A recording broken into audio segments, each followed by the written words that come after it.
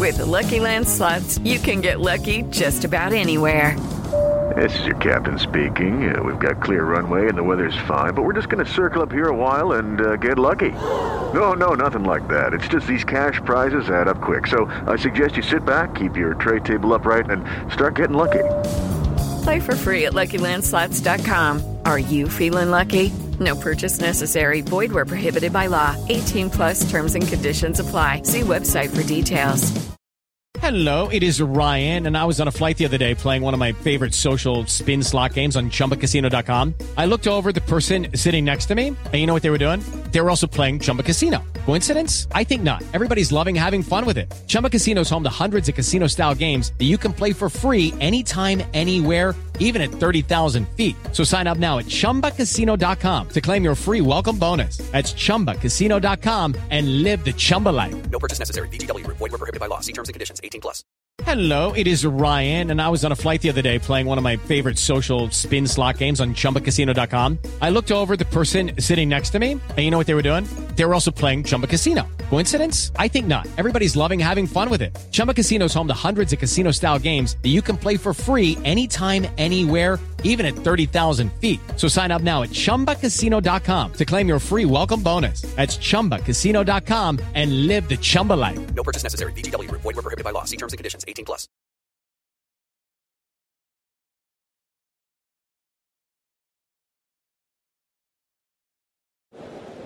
Ready?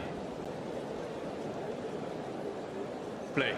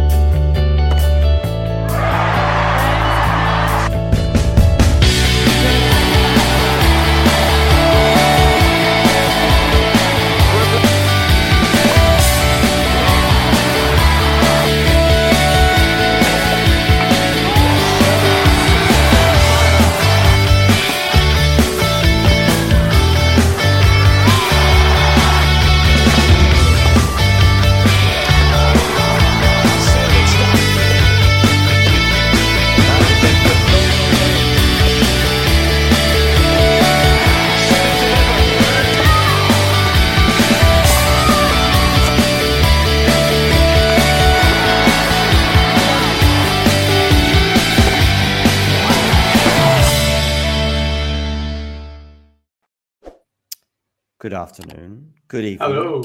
How are you doing? You all right? I'm okay. Can you hear me all right, Tom? Yes, I can hear you well. What about me? You all right?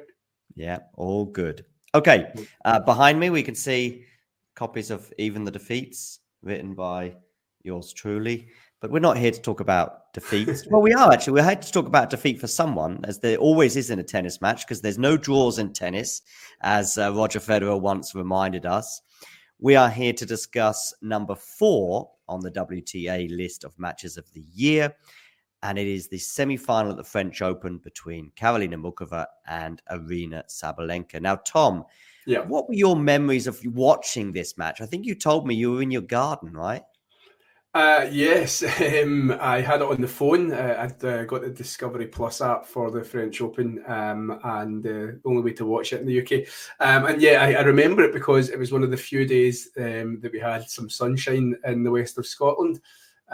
So I was in the garden with a beer, I think, maybe, just watching it on my phone. And to be honest, it was definitely one of my favourite matches of the years. I know it came number 4. But just catching up with the highlight reel, every shot or every point seemed to be of high quality. There was winners, there was net cords, there was great depth, there was a range of shots. So a really enjoyable, dramatic match, and one that was definitely of the highest quality. I remember the drama probably a bit more than the quality, but I think you're right. Watching it back, I think I underestimated the quality of this because it was sensational from both players. Of course, we've got the year to think about in terms of what Sabalenka was doing at this point. She'd already won in Australia. She'd got the Grand Slam monkey off her back, so to speak.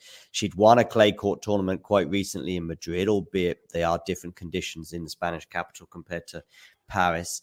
But she's had good results in Paris in the past. And now, of course, she's one match away from getting to the final and potentially 2 matches away from maintaining a potential calendar slam run. Now, I know there's a lot of tennis to be played, but bearing in mind that we were looking at someone with an all-court prowess, possibly with the French Open being the least likely of the 4 that she would actually win and be the most difficult one. It's a bit like with when Novak gets over the French Open, it's like, oh, he's halfway to the calendar slam sort of thing. So very similar with Arena, and things were looking good for her as she went into this match. She hadn't dropped a set in the whole tournament. And also compared to Muchova, for example, who was the underdog for me, and I think also probably with the bookmakers going into this match, just in terms of pedigree and everything else. She'd even lost a set 6-love en route to the semi-final against Podoroska. She also beat Pavlyuchenkova in straight sets, of course, a former French Open finalist. And friend of the show, Avanesian, she beat her in straight sets on the way as well. But and of course, arguably the most notable result, though, at the French Open, maybe even until that point, was the match that Muchova had with Saka in the first round, because this was kind of a sort of match that you felt very sorry for the Greek in terms of the fact that number 8 seed should not be getting somebody like Muchova in the first round. But we all know the issues that Muchova's had with injuries, and that's one of the reasons why she wasn't seeded at this particular tournament. But yeah, what were your thoughts going into the match, Tom? I think you're right in terms of. So I had to actually double check at that point. Was Sabalenka definitely number 2 seed and not number 1? Just because of what had come before. We'd had Madrid, we'd had an epic in Stuttgart as well against Swiatek. But really, in terms of the gap for those 2 players at this point in the year, we were really kind of talking probably seriously at this point that Swiatek could be caught as world number 1, and the gap had closed. And Sabalenka, like you mentioned, with that win in Australia, had really closed the gap, and we were going to get a real rivalry now, in terms of, instead of Swiatek kind of sweeping all before her, as she did mostly in 2022. So going into this, I think everybody was maybe, Muchova, very, very talented girl, as you mentioned, plagued by injuries throughout her career. I think at one point after missing out in Australia 2022, there was questions about whether or not she'd even return to the sport. But as I said, one of the most naturally gifted girls on the WTA tour.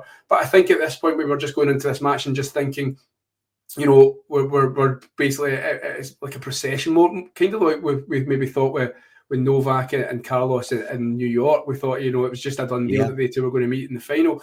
I think, we were just, all eyes were similar to this. Muchova was just another player that was standing in the way of, a Swiatek Sabalenka final.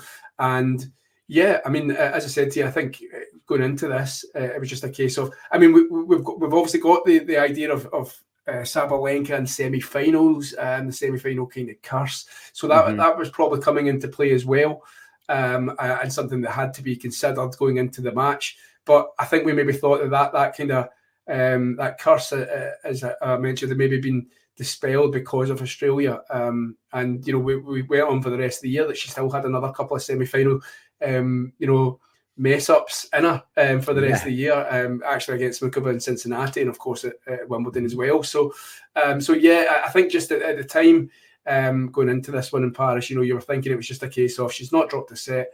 Muchova talented, but Sabalenka's power is just going to see her off. Yeah, right. They'd only met once before, right? Yeah, in China, 2019. I always say the Chinese name's wrong, but Zhuhai, is that how you say it? On a hard court, right? Yeah. Funnily enough, another semi-final. And Sabalenka had won that in straight sets, 7-5, 7-6. So a tie-break in the second set. And it was tie-breaks we were going to get in this semi-final. As I say, nearly every game that was available to be played in this one was played, and it just turned into an epic. Yeah, right. Yeah, that's a good point. So just one set that didn't go to a tiebreak, and that was 175. So yeah, it was almost the sort of maximum number of games available. The first set, though, did give us an idea that this wasn't going to be a walk in the park for Sabalenka, because Muchova does get the break and is in fact even serving for the first set. And she has a set point as well at 40-30. So Muchova is bringing it, although having not managed to serve it out, I tend to feel watching tennis matches that when you might get like a Casper Ruud in the French Open final this year, or other legendary matches where the underdog maybe gets the break of serve, but if they don't hold on to it, you're like, oh, that was their chance, you know? But that wasn't the case, because they ended up going to the tiebreak, of course. And something that was really noticeable by now was Muchova coming into the net almost whenever she could, or sometimes a bit surprisingly, sometimes incorrectly. I think we saw 1 or 2 points in the highlights just now where maybe she should have stayed back. But it was clearly a tactic that she wanted to execute, and one that she executed pretty well in this first set.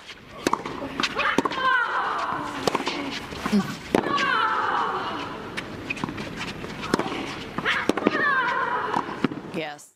Yeah, I mean, right from the start of the match, Muchova, she called upon, her deep toolbox of shots against Sabalenka, and it was all to do with, the Sabalenka power. I'm sure it would have been discussed with her coaches beforehand, take the racket out of her hands, and that's what Muchova did. She was doing backhand slices, her depth, she was finding, within inches of the line, and on most occasions she was returning well, and like you say, she was timing. I mean, there was 1 or 2 in the highlights where she maybe hesitated to come into the net. It was obviously a clear tactic, a purpose tactic to come into the net once she'd pushed her back with maybe a slice backhand, and the volume was pretty stunning. In terms of the highlights, more times than not, she was putting away a volley when she was coming into the net, and we maybe should have prepared it beforehand, but I'd love to see the stats of points won when she came into the net, because I'm sure it would have been in the 90%. Yeah, she looked pretty good, but she has, of course, had that mental jolt of not managing to serve it out. So you kind of do go into the tiebreak thinking, well, Sabalenka's the favorite once again, and it is a very close tiebreak, as the match basically bore out for the rest of the match. And Muchova takes it, though, with an incredible backhand winner down the line.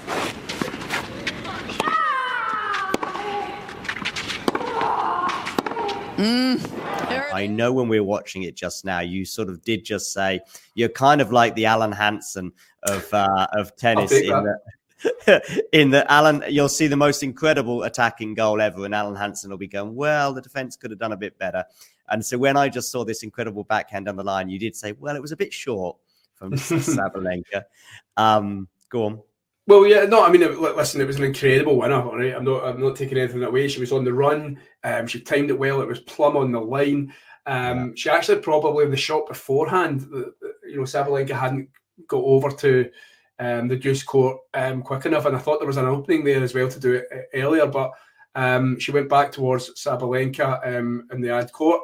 And then, to produce that winner, to take the set, is momentum, in terms of, you think going into that second set. But yeah, I think Sabalenka, she could have done more. She stayed where she was. She'd guessed where Muchova was going to go in the previous backhand. And I think, knowing that Sabalenka is the form player and one of the best players in the world, she could have done more with her backhand, but she gave Muchova that opening.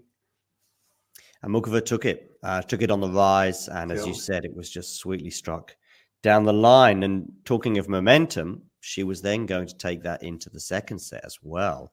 So actually, it's funny. We all know about what happened in the third set, and that's kind of the thing that stuck with me most over the last 7 months. What hadn't stuck with me was that Muchova actually was up a set and a break.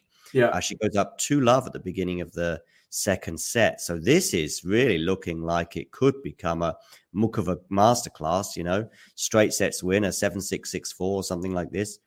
But of course, Sabalenka was having none of that, and she did break back immediately. So now they're back on serve at 2-all. And I do think the level of quality remains throughout. Yes, there were breaks. Maybe you could argue that Sabas did dip at the end of the match, but we'll come to that, of course, as we approach set 3. But now they're back on serve. And Sabalenka also, does she get a break as well for 4-3 in this second set? So breaks forehand cross-court winner. Yes, she does. Yeah, that was there was an amazing cross-court winner from her. So she then gets a break up at 4-3. So now, the momentum shift is very much with the Belarusian. However, Muchova has none of it and breaks back immediately. And I made a note here as well during the second set that the power that we know that Arena has was on display, plenty. But Muchova doesn't have quite the same power, but she was still managing to hit through Arena. Now, you might have a go at Arena's defense or movement capabilities, but nevertheless, I think because Muchova was able to take the ball so sweetly and so early, it was producing winners as well. And she was hitting through Arena, which is something you wouldn't necessarily always assume with someone with such guile. Yes, she's going to hit winners, volleys at the net, etc., and drop shots perhaps, but she was actually managed to hit through the Belarusian too. And now we're back on serve at 4-all. I don't know if you've got anything to say at this point before we proceed towards the end of the second set. Well, I was just going to ask you for your opinion and see maybe if I'm incorrect, but I see Muchova as a player who. She's thinking maybe 2 or 3 shots ahead of her in terms of almost like a snooker player. You see Ronnie O'Sullivan and these professionals, and they're thinking 4 or 5 shots where the cue ball is going to end up. And it was almost as if in this match, Muchova was doing that to Sabalenka. So she was playing a lot of low skidding shots just to try and take Sabalenka off balance. And as I mentioned at the start, if you can stop that power, like you mentioned. I don't think Sabalenka moves as well as other players on tour. So I think Muchova was doing that. And she just had to kind of go back to basics when she was that breakdown in the second set. She knew that letting the Belarusian have a sniff of a change in the wind of the match, that it could quickly go against her because of the quality that Sabalenka has. So I think Muchova. What do you think? Do you think she's the kind of player who is very tactical? And you mentioned she was hitting through her. What I noticed was a lot of the time she was wrong footing Sabalenka, so she was second guessing where Sabalenka was going to go. I think 2 or 3 points we watched in that across the whole match. It was almost as if Sabalenka was going the other way, and Muchova would pick it off to the opposite corner. So.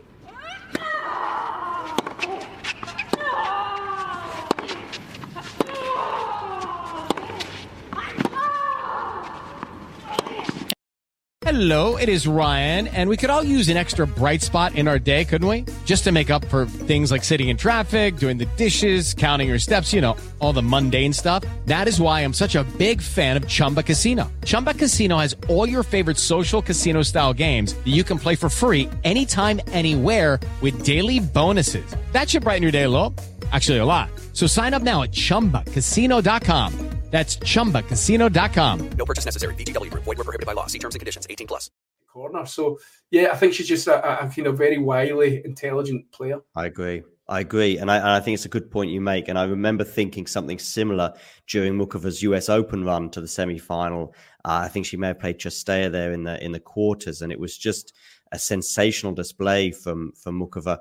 And one, as you pointed out, one that was sort of typical for her in terms of guile and class and variety of shots.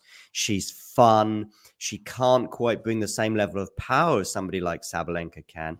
But boy, has she got the toolbox, as you also highlighted. And I also like what you mentioned in terms of guile and thought process, because I think you're right. She possibly is thinking 2 or 3 shots ahead. And sometimes, as was mentioned on the commentary just now, she's almost second reading what Sabalenka's going to do, both in terms of her taking a shot and knowing where Sabalenka potentially might be going, but also in terms of where Sabalenka's shots are going to go, and therefore she can anticipate and come into the net quite smartly and deftly. It's almost like Sabalenka doesn't even know that she's going to be there because she comes in so stealthily, I guess is a good word. Good word. But, so then she gets back at 4-all. So now it's kind of anybody's guess and sort of predictions are going out the window. But we do go into a tie break, and it is one that Sabalenka wins. Very similar, very, very, very similar to the first set tie break in that they were pretty much on serve. And then Sabalenka takes it to 5, much the way Muchova did as well. So now, of course, we've had 2 tie breaks. But, of course, now we've had another momentum shift towards the world number 2 at the time. Of course, she would later go on to become world number 1, even just for a few weeks after the US Open. And as you said as well, before we started, about Sabalenka was potentially going to be a world number 1 sooner rather than later. In the end, actually coming as late as it did, as in post-US Open, probably surprised a few of us, because many of us may well have seen her getting to the final here at the French and then possibly also winning Wimbledon. But I think she couldn't have been in the French. She couldn't have won. Like, if she had won that final against Swiatek, she wouldn't have. I don't think so. No. But she was just getting closer and closer with every the gap was closing. Past.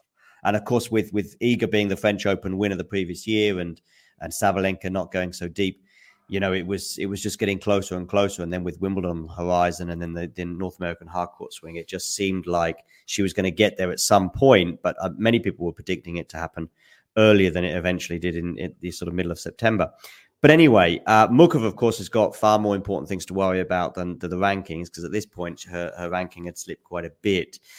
She would, of course, go on to Muchova have a great year in many respects, despite having a few injuries still, and making the WTA finals, at least in terms of qualifying, unfortunately, because of injury that she picked up, I think, during the US Open. She wasn't able to play there. But anyway, I digress.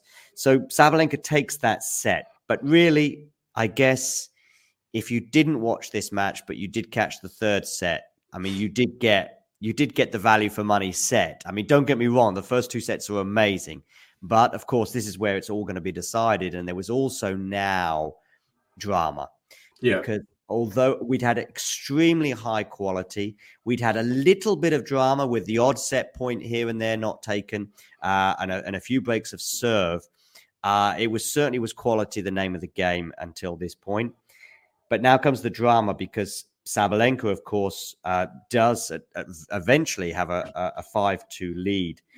But there was a point of the match in the first game of the third set. I say point of the match. I mean, it was full of quality, but it also was full of 3 net cords as well. But it ended with a cross-court backhand winner from Sabalenka that that in itself is not amazing, but it's the angle that she produces on this, because actually it's sort of landing well inside the service box. And as a result, Muchova hasn't got a chance. And so, as I say, Sabalenka wins that point and gets the break of serve. And I've also made a note here in my notes, which is her returns were just, getting better and better. And I saw 1 or 2 incredible return winners from Sabalenka, which obviously put her in this 5-2 position. Actually, I must say one thing. Actually, the unbelievable point of the match, actually, I think came in the 4-2 game. That's when the 3 net cords occurred in one rally. But nevertheless, anyway. Was it? Okay. Yeah, just because if you remember, I think just watching on the highlights, I think right at the start of the third set, we chatted about a point of the match where the Muchova one, but it didn't end up meaning anything, believe it or not. So I think it was in the Sabalenka service game. Sabalenka pushed Muchova back. She was on the run, but then Muchova pulls out a lob that totally flips the point. And then Sabalenka gets it back, and then Muchova puts away the volley. Now, I think that was to make it, I think that was on game point Sabalenka, and that was just to make it 40-30. But I think that could have been in terms of momentum at the time. I said it when talking about the second set, Muchova just didn't want to give Sabalenka a sniff of hope, because she is the world number 2 player at the time, and one of the hottest players on tour. And how many times have we seen it watching tennis? Momentum shifting. When the higher ranked player, nicks that second set. 9 times out of 10, you're usually going to see the higher ranked player, come through in the third, and that's what we thought was happening here. Even though Muchova was throwing everything at her, lobs, putting away volleys, Sabalenka still managed to, see out that game, and that could have deflated Muchova. You know, they played two absolutely brutal first two sets, you know, that went the distance, had been very close in the breakers. And, you know, now it looked like, you know, Sabalenka had finally wrestled, you know, the match away from Muchova. And I think as well, Muchova might have even, I'm sure at some point there was something to do with some cramp for the Czech. So, you know, at this point you're looking at it 5-2, there's a break of serve. The point you mentioned at 4-2 as well, that Sabalenka won. She was hitting the ball, timing it well. Sweet. This was the best she'd played all match, and you know, potentially all tournament, because you know Muchova was playing so high quality as well. And then you know what was next to come in the next, say, 30 minutes can only be described, you know, as a crumble. Really, you know, another semi-final crumble from Sabalenka. I think on the commentary. At 5-2. Oh no, well, it was at 5-2 because she had a match point, didn't she, John? She had a match point. So Muchova is serving 2-5, 30-40. And she serves out wide, and Sabalenka gets a racket on it, but it's an easy-ish +1. I mean, easy is not probably the right word, because match point down. Exactly, under all sorts of pressure. So although it's a put away that she would probably put away in the Czech Park quite easily. Roland Garros match point down to the world number 2 in a Grand Slam semi-final is not quite so easy, but she does. So then she does go on to hold, but still she's staring down the barrel because Sabalenka now is serving for the match at 5-3. But I'm sure the commentator described that 5-3 game that we was as dreadful. Like literally, yes, that was a dreadful game by Sabalenka. So you just wonder what was going on in the head at this point. Is there that, you know, I mean, as a high-level player, you know, surely there might be some sports psychologists that lean on, coaches, like, you know, if you're in this position, like, what is it that's going in Sabalenka's mind at that point? Is she aware of the semi-final, you know, narrative that a lot of you know media talk about Sabalenka? You know, I just wonder where that dreadful game came from, because you know, 10 minutes previous, she was hitting the ball brilliantly. She was putting away winners, and she was just, you know, any kind of attack from Muchova, Sabalenka was you know, extinguishing it and cutting it short.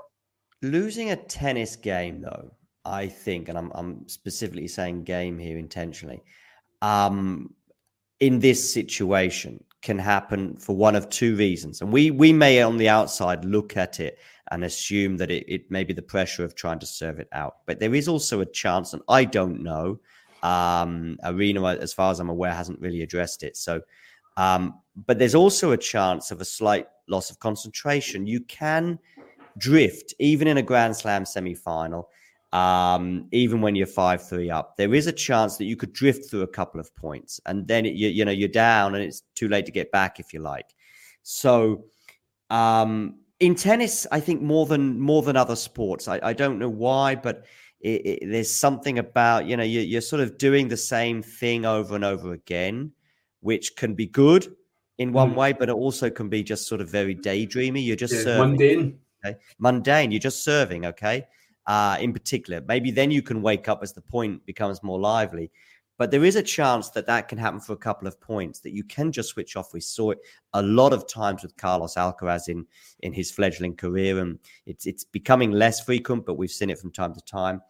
And it is something. The adrenaline at 5-3, you know what I mean? Like, should be. But the other thing I would counter, and I don't know, I'm not saying that she wasn't nervous and that wasn't the reason, but there is another thing to consider, is that she'd already won a Grand Slam now. She just recently won a 1000. It's also against Muchova. It's not serving out for your first Grand Slam title, as we saw her having issues with that in Melbourne. It's just that there's also a chance that it wasn't necessarily anxiety. Now, anxiety may come in later on in the set, as it's like, oh my goodness, I can't believe I've just sleepwalked through that game, and now we're back on serve. Then you sort of, you know, you lose that momentum, and you try and get back your edge, and you're fighting against all sorts of things, including potential demons. So I don't know, Tom. You might be right, and I know lots of people do subscribe to that opinion. But you've also got somebody who's playing the match of her life, arguably, in Karolina Muchova. So that doesn't help Arena's case either. I mean, I get it, and I'm sure we can discuss this once we get to the conclusion of this match. But you know, just when you're saying that, I'm thinking about our Grand Slam 2023 record. Won the first one. She's in the semi-final at this point of Paris. But then looking back, she made the final of the US Open and the semi-final of Wimbledon. But the way she was playing at that point in this match, it reminded me, now that I can say it in hindsight, but if you look back at the Coco Gauff US Open final, she was all over. I mean, Coco Gauff played well, right? But, Sabalenka, wasn't on her game. She was very wayward, particularly in that third set. And that now in hindsight, I'm seeing similarities between the US Open final and the semi-final here. And what is that? What is that mundane? Is that nerves? I think maybe nerves. I didn't even consider that, and I should have. Maybe nerves. Even though she's a champion at the sport, these champions still get nerves. Like they are human. So it can be forgiven. With the Lucky Land Slots, you can get lucky just about anywhere. This is your captain speaking. We've got clear runway and the weather's fine, but we're just going to circle up here a while and get lucky. No, nothing like that. It's just these cash prizes add up quick. So I suggest you sit back, keep your tray table upright, and start getting lucky. Play for free at LuckyLandSlots.com. Are you feeling lucky? No purchase necessary. Void where prohibited by law. 18+ terms and conditions apply. See website for details. Anyway, Muchova does break back, as the commentator was highlighting in terms of Sabalenka's level. I wrote the word loose. It was a loose Sabalenka game. He called it dreadful, and probably it was somewhere in between. She lost that game to 15.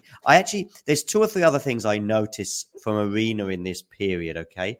One is the comfort with which she's losing certain games, as in like she's losing them to Love or to 15. Yeah. Which during this 4-game stretch, there's at least 2 games like that. And I call it a 4-game stretch, of course, because Muchova wins 4 games in a row. 5 games in a row, I should say, sorry. But there's another thing as well. When Sabalenka's losing her serve, I'm watching her, and I think it's almost like she doesn't know what to do, because she's just the second she loses the point, the ball is coming out of the pocket to abandon it and storm off back to the chair. I mean, storm is probably too strong a word, but very quickly directing going towards the chair. But I'm not quite sure she knew quite how to arrest the slide. Yeah, and again, I keep on leaning on the momentum thing. Like, I think it keeps in you going, right, if she's just broken back serve here, and if she holds her next serve, she's level with me here. And now I'm under pressure. And it's almost like, that psychological thing. Like you start to fear the worst rather than like play at your best. So I think she's already saying to herself, if I don't win this point or I don't win this game, I'm in danger here. And I think she's already told that narrative in her story. So she's putting more pressure on herself, probably. Yeah.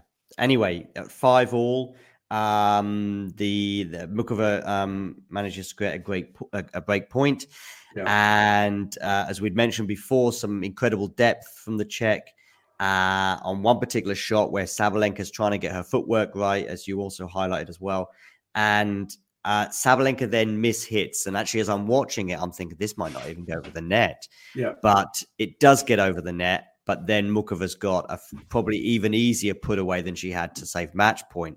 To break serve, and break serve she does. And now she's serving for the match, Muchova. Yeah, unbelievable. I mean, it was tenacious, wasn't it? Like, in terms of being 5-2 down, you could easily just say, I've had a good run here. I've made some money. It set me up for the rest of the year. But tenacious to come back from that, particularly being match point down. And that point you speak about, it was a decent serve. From Sabalenka. I don't know if this is in the break point, but it's at least on deuce. Good serve by Sabalenka. The return's more like a block return, isn't it, from Muchova? But it's looping, it's high in the air. I think you commented that maybe. That's sorry. Is this the? No, that's a different point. Yeah. Oh, okay. Yeah. So the return. Point, right? Yeah, it was a good return by Muchova. I'm thinking of the one where you mentioned she could have done the drive volley. Yes. But no, this particular point, good return by Muchova. It was a miss hit by Sabalenka. I'd said, maybe the fatigue or the nerves, but when I watched it, I don't think she sorted her feet out particularly quickly. She wasn't ready for that return from Muchova, which contributed to the fact that it was a complete miss hit. and Muchova put that away. And I believe then, that was the break. And I think at that point, Muchova, which I'm sure you'll set up, but Muchova then goes on to win the next game to love. And I think by that point, once Sabalenka's been broken, I think she's already beaten, isn't she? Yeah. And yeah, she's very despondent now. And we're seeing lots of unforced errors, but we're seeing balls going, 50, 100 centimeters into the tram line. They're not getting close, including the match point itself, as both players are sort of being pushed side to side, or Arena is at least. And Arena decides to go for a sort of moon ball kind of shot to just, maybe she wasn't quite sure what to do. Let's just stay in the rally. Let's see if Karolina, of course, who's got the match points right now, is going to keep her nerve. Well, she didn't even have to, because the moon ball lands in the tram line and it's job done. And I think Arena just wants to get off the court like very quickly, just like she did with those end of service games I highlighted. But in terms of the emotion and in terms of seeing Muchova in a Grand Slam final, and of course we know how that panned out, I was extremely pleased for her because of the amount of injuries she's had and knowing how much talent she has. And this is somebody who could have been in a few Grand Slam finals before. And unfortunately, her year, despite being the best year of her career, still will have a few what ifs. Yeah. What if she managed to hold on to her serve in the third set against Swiatek? What if, she had managed to get past the first, or I think it was the first round at Wimbledon. I think she went out on the Thursday at Wimbledon, but she didn't manage to play her first round match until the Thursday because of all the rain. And Wimbledon is somewhere that she's had good results before. And she was on the side of the draw, I believe, with Vondrousova and Jessica Pegula and Swiatek and Bencic and all those other players that we've touched on many times over the last 12 months. But in other words, that half of the draw was wide open at Wimbledon. And then she gets to the semi-final, of course, in New York, and then gets injured. So despite having a really good year by, given all the injuries that she's had, there's still a few what ifs for Karolina, and I do hope that she gets fit, and I do hope she brings all this stuff back in 2024. Yeah, absolutely. I mean, it was 3 hours of brutal tennis there, but I think you're right. I think I really I kind of like watching Muchova, and I think she could be, a good addition to the kind of top tier of the WTA. We've got a few characters emerging now, of course, with Coco Gauff. I actually thought, I think I did the commentary for Gauff Muchova in the semi-final of the US Open, and I actually thought Muchova, had a real good chance, but in the end, Gauff was just too good. So yeah, no, I like Muchova. I do. As I said right at the top of the recording, I think she's one of the most naturally talented players on the WTA. It's just, again, what if will probably be her whole, when she does hang up her racket. She may be looking back and going, what if? But I think it sets her up good. I think, go away for the close season, rest the body a bit as much as you can as a tennis player, and then, get a bit of practice in. But she could do it. Just watch this space in terms of maybe some of the early events, Adelaide or whatnot, somewhere in Australia, maybe she could, get to a semi-final or a final, and that could do her good instead if she's fit enough for Australia. I think she could easily get down to another semi-final, if not a Grand Slam. Yeah, absolutely. She's adept across the three surfaces. I probably think that clay and grass might end up at the end of her career the ones where she has the better results, but she's already now been in a US Open semi-final as well. But I am just a bit worried that the injuries are still going to persist. But she's just one of these players that you just suddenly, a week before the Australian Open, she pulls out, and there's a million other things going on, and you go, oh, Muchova's out, is she okay? And then you get on. And it wouldn't be a big shock to you, would it? You wouldn't be surprised. Right. You would just be like, right, okay. Yeah, exactly. And then 3 months later, she sort of comes back on the tour, and then you watch and you go, wow, this is an amazing player. And as you said, during the US Open run, she had some real highlights. I remember her quarterfinal against Chastea, where she was just unbelievable. And against Coco, I don't know whether that loss that she had to Coco had anything to do with any physical issues. I do remember her having some treatment. Yeah, and having some treatment during that match for sort of abdominal area, I think. And she finished it, but then we haven't seen her again since. And that's quite a while now. That's like 3 months. So Fingers crossed, though, she remains healthy. Sabalenka will be back with interest. As she came back with interest after this loss, and I expect her to be basically challenging all 4 slams. Yeah, exactly.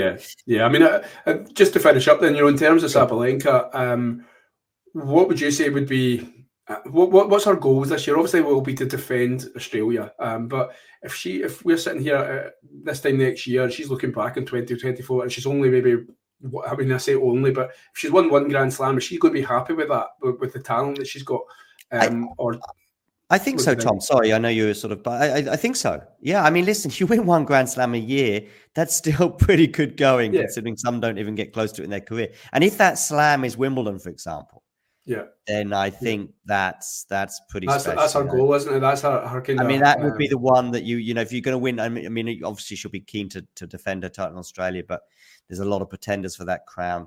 There's probably 1 or 2 less for the Wimbledon crown. And and I think she's got the game for Wimbledon, and I think she'll be disappointed if she ends her career without at least 1 Wimbledon title. And so,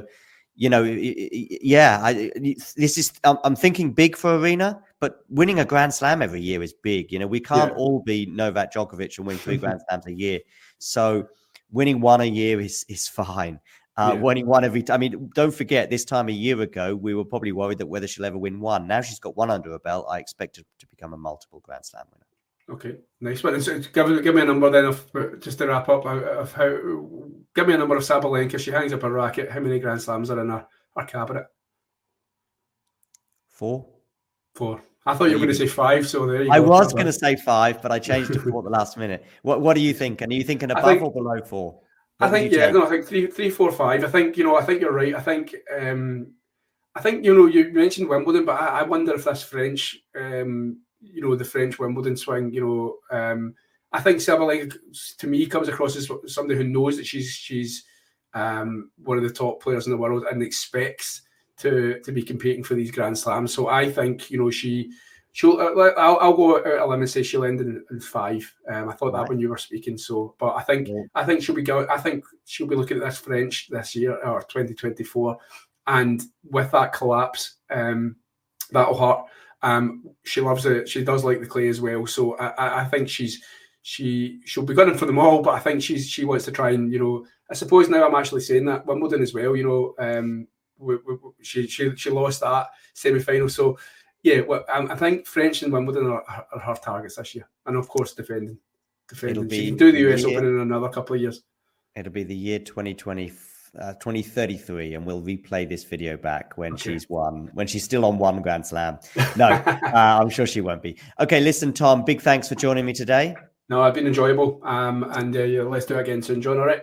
Absolutely, Tom. And for the rest of you, you know the drill. If you enjoyed this video, make sure you hit that like button. Don't forget to subscribe and click that notification bell so you don't miss out on all things tennis.